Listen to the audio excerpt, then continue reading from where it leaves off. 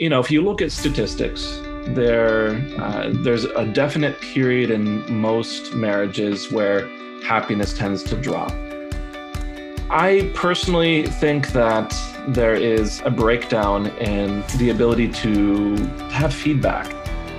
The most important skill in a relationship is the ability to repair. To prevent problems, it's the ability to give and receive feedback. Welcome to the Unlocking Happiness podcast. I'm Amy Dix, international best-selling author, speaker, and founder of Choose Happy. Collectively, our community builds a better world. I believe life is made up of moments. We have short moments, long moments, good moments, and bad moments. We make sure that all of your life moments are filled with meaning and joy. Stick around to the end of the show. We'll reveal how you can be our next guest on the internet's happiest podcast. Now let's unlock happiness.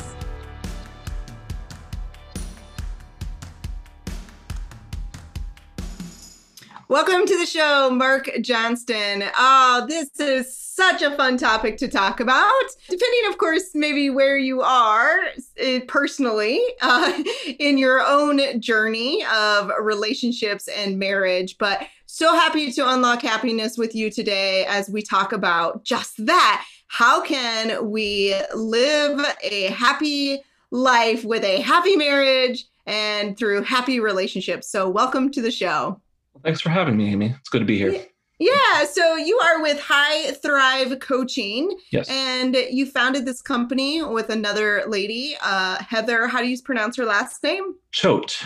With Heather Choate. You guys are not married. No, we get that mixed up quite often. I mean, you and I were just talking about this before the show started. But yeah, we're a man and a woman, and we're talking about marriage. We're not married, but we are happily married to our own respective spouses. I love it. And so when did you meet Heather? So Heather and her husband, Ben, and then me and my wife, Jennifer, we met while going to school. We had kids at roughly the same age, and we attended the same church. And honestly, I had no really, we weren't even that good of friends. So we parted ways after we all graduated. And, many years later, my wife and I, we were kind of in a rut and we needed to do something different in our life. And my wife is she's a very proactive person. She said, you know what? I'm seeing that Heather is really trying to do some big things. I want to start a business with her. And it just popped into her head. And here we are, we have a business. So the wives got together essentially here, and then you guys started the business. And you have a background in psychology, correct? I do, yes. Okay, so this kind of led you then to all of this. And then at what point were you like, let's do this? As two individuals, let's start a company about marriage. We started off, and you know what? I think we were really unsure of what we were going to do at first. So we thought, okay, Heather is doing this super being empowered sort of movement. We're going to be life coaches and we're going to try doing it in that direction. And we really weren't getting much traction. We got some really good advice to start focusing a little bit more on things that we were passionate about. And I had always really been very interested in relationships. I got into psychology because I wanted a field of study that would help me in my life personally. And so a lot of my, when I have to do research projects or attend extracurricular classes or specialize a little bit, it was always in this kind of field, the relationships and marriage type field. And Heather and I both really value that kind of family life and really valued our marriages. And so it seemed like a perfect fit in terms of something that we could be passionate about, that we knew how to do well. We're both in really good relationships, respectively, and we thought we had something to share. Awesome. And you say create a marriage and a life that you can be proud of. Do you feel like people are in marriages that they are not proud of? I think a lot of people get by. I'm not saying that all people do, but if you look at statistics, there's a definite period in most marriages where happiness tends to drop. So the very common period is the first several years, there's a very high spike in satisfaction, connection. The people are very happy with their relationship. And then, we love our children, but, years somewhere around 5 to like 10 tend to be this rocky period. Mm-hmm. Children come, and especially if you get married a little bit younger, more responsibilities come, and just there's more stress, and you have to kind of manage that a little bit better. And even beyond that. So this is like the one period where we see more divorces. The other period tends to be when children are leaving the house, and the couple, they kind of recognize, hey, they haven't really spent much time together, and they don't have a relationship anymore, and they're just left with each other. So while I'm not saying everyone is struggling, I do think that there's a fair amount of the population that is getting by with their relationship. And, I absolutely love being around my wife. I can't wait to be around her in the evening or during the day if I have time. And I'm very proud of that relationship. And I'd like other people to kind of have a glimpse of what that is like. Right. So when people come to you, are they like looking to up level their marriage? Like it's in an okay spot, they just want to up level it? Or when they come to you, are they at a point where things are starting to fail? Well, I would certainly love to have more clients in that sort of situation where they would like to up level their relationship. I do have clients in there, but the bulk of our clients tend to be in crisis situations where someone is considering divorce. They might be separated. There might be an affair going on. And we have one partner who's trying to piece things back to stabilize things to the point where they could maybe up level their relationship. So what's the number one reason why marriages fail? Well, I personally think that there is a breakdown in the ability to have feedback and have that considered in a relationship. If I had to speak in very general terms, I think a lot of couples settle into patterns that kind of work. So they get into a pattern perhaps where, rather than fighting, they shut down and then they kind of sweep all the problems under the rug. And those kind of patterns tend to work short term, and then they'll work a little bit short term, work a little bit less. And then eventually things start to pile up until it all spills out. It's almost always like one of the big names in terms of marriage research is John Gottman. Okay. He talks about the most important skill in a relationship is the ability to repair. And I like to adjust that a little bit and say, hey, that's great for after problems. I'm saying to prevent problems, it's the ability to give and receive feedback. Got it. Yeah. I mean, I feel like if we're much more proactive on the front end, right? Not that we don't want your business to succeed, but then there would be less people that maybe need to come to you in crisis mode.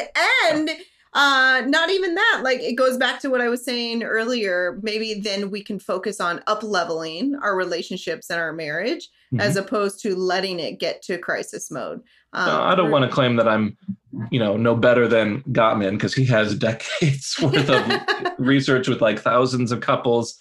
And certainly I think I like his idea in that every couple is going to struggle. And so you need those repair skills. I do believe that absolutely. So I think great idea on his part, but I do like what you said in terms of, if we can try to prevent that need to repair, well, I think all the better. Yeah.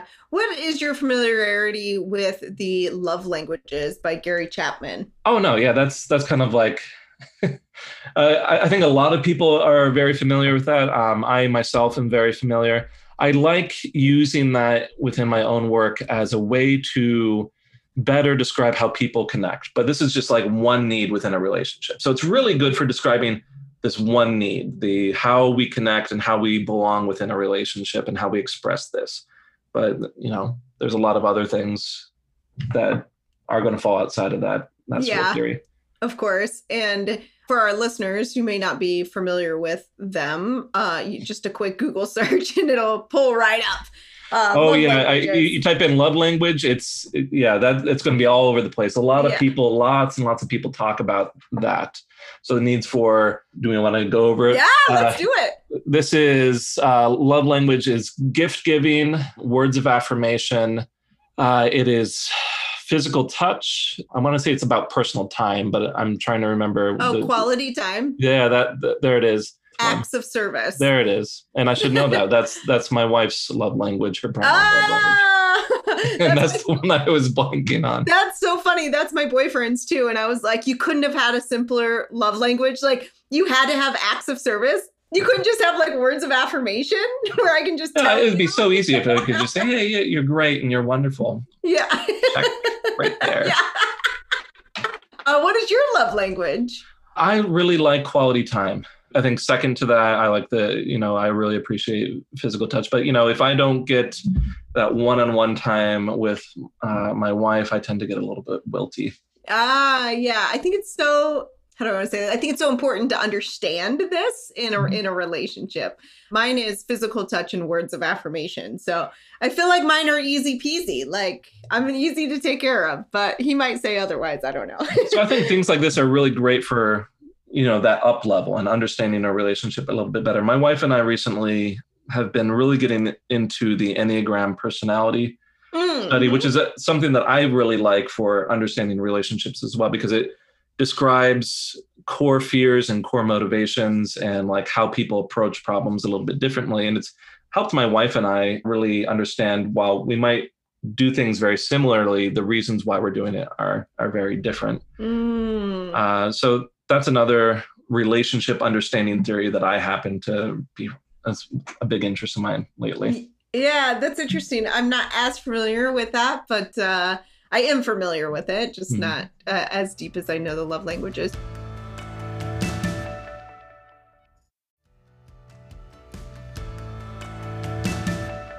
So you said at the beginning that you and your wife were in a rut. Tell us about that. Yes. So this was at a period where I was finishing up graduate school and we had just had I'm trying to remember at the time. Yeah, it was our third child. I'm trying to remember if it's our third or fourth. We have 5 kids, by the way. And I was working a full-time job and then I had a secondary job. We were very, very busy. And I don't think I handled the stress really well. And I made some mistakes. I ended up losing my job. So we were at this point and I just kind of fell into a bit of a depression and I didn't really see a whole lot of prospects in front of me. So my wife was really wonderful and supportive and, she let me do my thing for a bit. But after a while, she's like, okay, what are we going to do with our life? And are we just going to settle into, a normal path? And we kind of said, well, no, that's not what we wanted to do. I don't know if you're aware, but going into a mental health career, just a normal path doesn't really pay very well, even with higher education.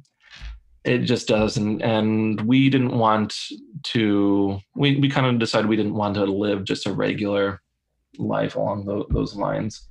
So that's where Jen, wonderful as she is, she's like, okay, we're going to start some businesses. At the time, she started her own business, doing like a Waldorf inspired like daycare type thing. She had a partner, but we also started this other business as well. And, it's gone really well. We're probably making 3 times as much as what I would have normally made had I followed my normal path. And so it's been great to not live normally. Okay, so you pulled yourself out of this rut and, now you help others, of course, do that. I think marriage today looks very different than marriage 10 years ago, 15 years ago, 30, 50 years ago. Where do you see, what will marriage look like in another, let's say, 20 years? How will it be different than it is today? Well, I'm thinking of where it was, say, even 10 or 15 years ago. There's been a shift. And I think this shift was more probably when, say, I was a child, where women were entering more into the workforce. We had less homemakers in the home. And so there was a shift, and this is more like, I would say, the 80s and 90s, more of a shift towards a dual earner household. And some of those more traditional values tended to go away. Now, as we've kind of progressed a little bit further, I feel like the balance of household chores and household responsibilities has started to be examined a little bit more closely. And I do think that we have more men, doing the cooking and cleaning and childcare. My brother, for instance, is the primary caregiver of his children. And that wasn't something that you would normally see 20 years ago, 30 years ago.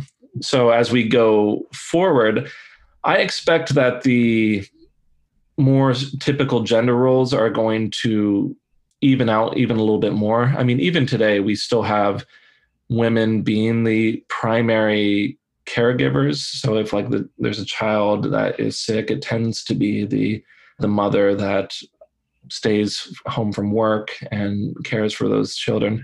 I would expect that to even out a little bit more and for responsibilities to be a little bit more openly discussed. I hope that with these sort of things, that there is perhaps a greater emphasis on being a little bit more communicative, having a little bit more open dialogue, and like I was saying earlier, the really important skill of having feedback, because I think when your roles are a little bit more fluid, you need more communication like that to make things work.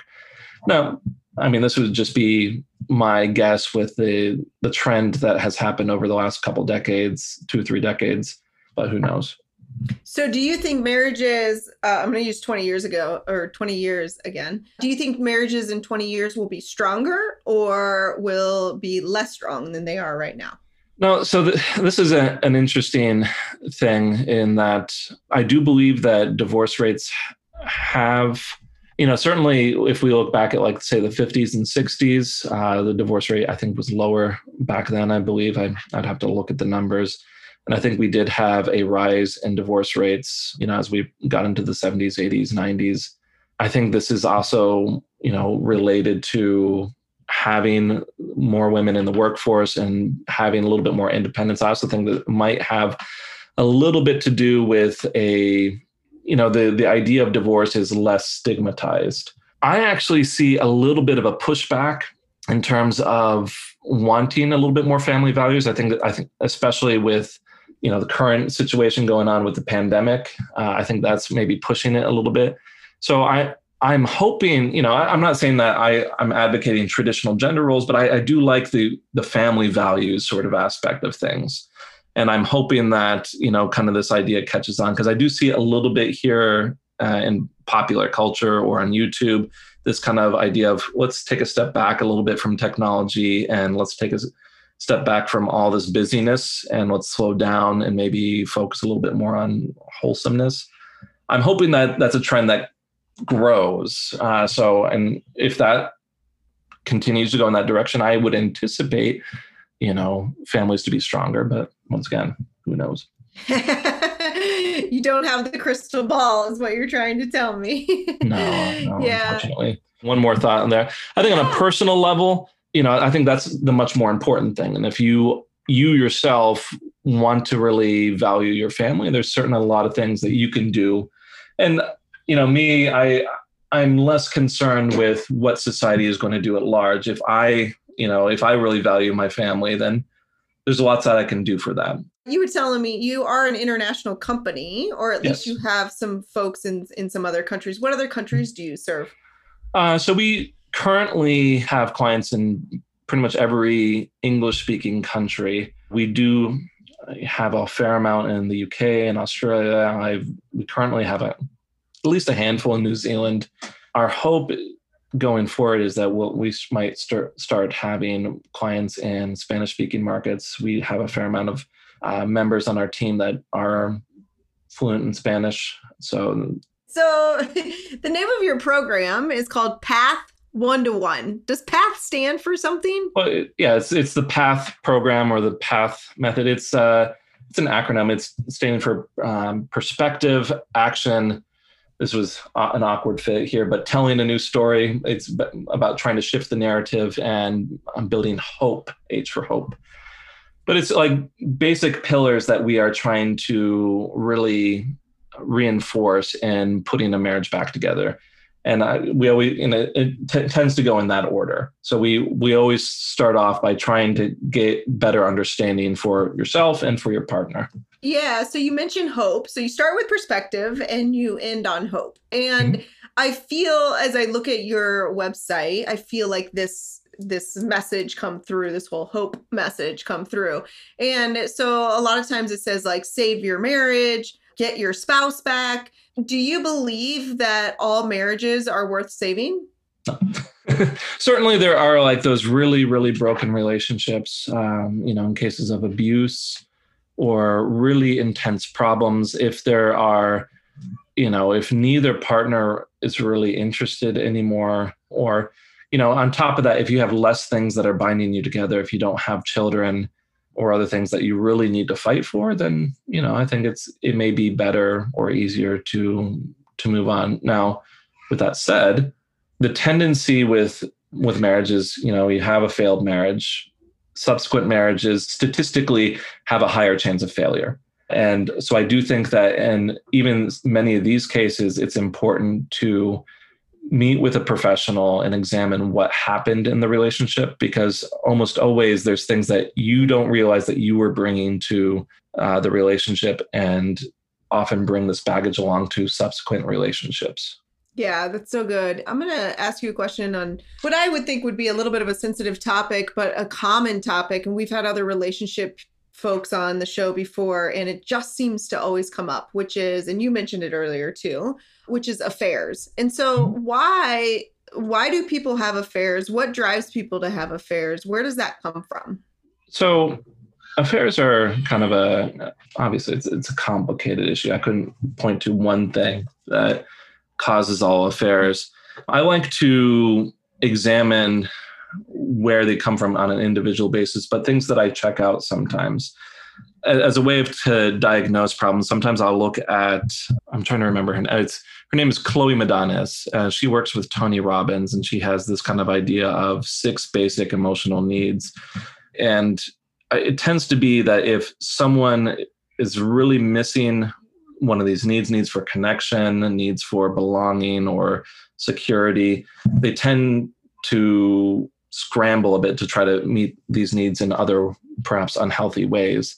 I think that's one possible source of affairs. I think that if the relationship itself is not really strong, if they haven't committed themselves personally to their marriage, and something alluring or exciting comes up elsewhere, it's really easy to say, well, this isn't a big deal.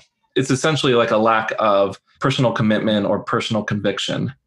Like I said, there could be any number of things. I've seen it where a partner, where they felt really wronged. They felt like they were being ignored, and someone else was coming along and was listening to them. I've seen others where, but it almost always has that kind of theme. I'm feeling wronged. I'm missing something in my life, and here is someone that provides it easily. And that's, right, I think, a typical source.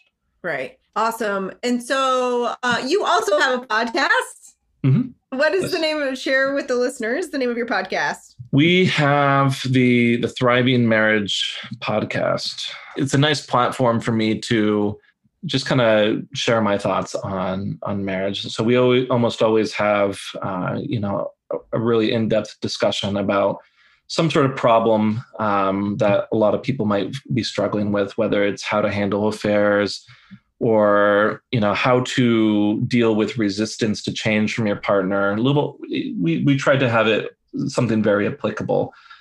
We usually run through, I'll look through my Facebook group and also look at misconceptions about marriage or relationship. And we usually have a segment on there as well to address a lot of those myths or misconceptions, but Awesome. So if we want to get some advice there, we can go to High Thrive Coaching YouTube channel and check out that podcast. Yes. Where else can we connect with you? So I think our biggest area for connection, it would be our Facebook group. So the Facebook group is that anyone can join. It's called the Thriving Marriage. I do post my podcast there. We have lots of good discussion on that site. We will occasionally have giveaways. We're good at like 40,000, I think, in that group. So doing pretty strong there. But yeah, the Thriving Marriage over on Facebook. You can go to High Thrive Coaching on YouTube. You can go to our website, www.highthrivecoaching.com. You can connect with us in any of those places. And I would imagine if anyone is listening and they just want to chat to see if maybe you guys can help them, you do some sort of free discovery call, something along those lines? Yeah. So we have team members that are just, their whole job is to do exactly that. And so you can go to our website, highthrivecoaching.com/apply. And we have, a free consultation call. So like you're asking about some types of marriages that aren't worth saving. So our team member goes through this and says, okay, are there certain criteria in here where we absolutely couldn't do anything? Is this going to be a good fit for you? Is there something that we can work on? And it's a good way to just kind of explore whether this is for you. And if you don't even want to do that, like I said, hey, 83 episodes of a podcast, you can kind of get a feeling for how I run things, how, my philosophy on relationships. So just to see if it kind of matches what you would like. Yeah, awesome. All right, one last question for you. Sure. And it's a two-part question. If you only had 7 more days left to live, what would you do? Oh, let's see. Well, I think that I would really want to spend that each and every moment with my family. I love the beach. I'd probably do whatever I could to take my family to the beach. We just spend our time around the water. I really like to relax. And like I said earlier, I want that quality time. And I couldn't think of anyone better to spend that with than my wife, my kids. Awesome. Now, if I said you only had 7 more days left to live, but you were in a debilitated state and you couldn't walk, you couldn't feed yourself, you just had to lay basically in a hospital bed to die, and you could not go to the beach, but we do still have your last bit of words. What is the last bit of advice that you want to give the world? You have a really kind of dour, like, okay, I'm debilitated and I'm dying. Okay. Last bit of advice, I don't want to like make it seem like families and marriages are everything, but I actually kind of feel that way. I think it would be really important for people to know, just to take a step back from, some of the problems that they have in life and just really take some time to get to know their partner a little bit better, where they're coming from, what some of their concerns are, and just learn to be there with your partner and enjoy it. I feel like if more people could do that and had someone there in their life like that, I think a lot of people would be much happier. Awesome. I do think that a lot of people, I'm sorry to go on a little bit more. Going. No, I do think a lot of people, they get so caught up in other things that, while important, are ultimately less important, their careers and their hobbies and whatnot. And I'm in this business because I really believe that this is a really important thing. Saving families, saving marriages. And amazing. So if you need your marriage saved, or if you're just curious if you can up-level your marriage, then go to highthrivecoaching.com, set up a call, and talk with either Marc or someone on his team to see if it's a fit for you. Marc, thank you so much for being on the show today and unlocking happiness with us. Once again, I'm glad to be here. Thanks for having me. Thank you. Amy Dix here. Thank you so much for listening to Unlocking Happiness. I hope you loved the show. And if you did, post a link to your social media, tag a friend, and hit that subscribe button on Apple Podcasts. Help spread more happiness in the world by leaving us a review. If you would like to learn more about what we do, visit choose-happy.me. And if you want to be a future guest, click on the podcast tab to learn more. If you know someone that would be a great guest, tag them on social media to let them know about the show and include the hashtag Unlocking Happiness with Amy Dix. I love seeing your posts and guest suggestions. We are regularly putting out new episodes and content. To make sure you don't miss any episodes, go ahead and hit subscribe. Your thumbs up, ratings, and reviews go a long way to help promote the show and mean the world to me and my team. Want to know more? Go to our website, choose-happy.me, or join our Facebook group called The Happiest Group on Facebook. Thanks for listening. This is Amy Dix, and we will see you next time.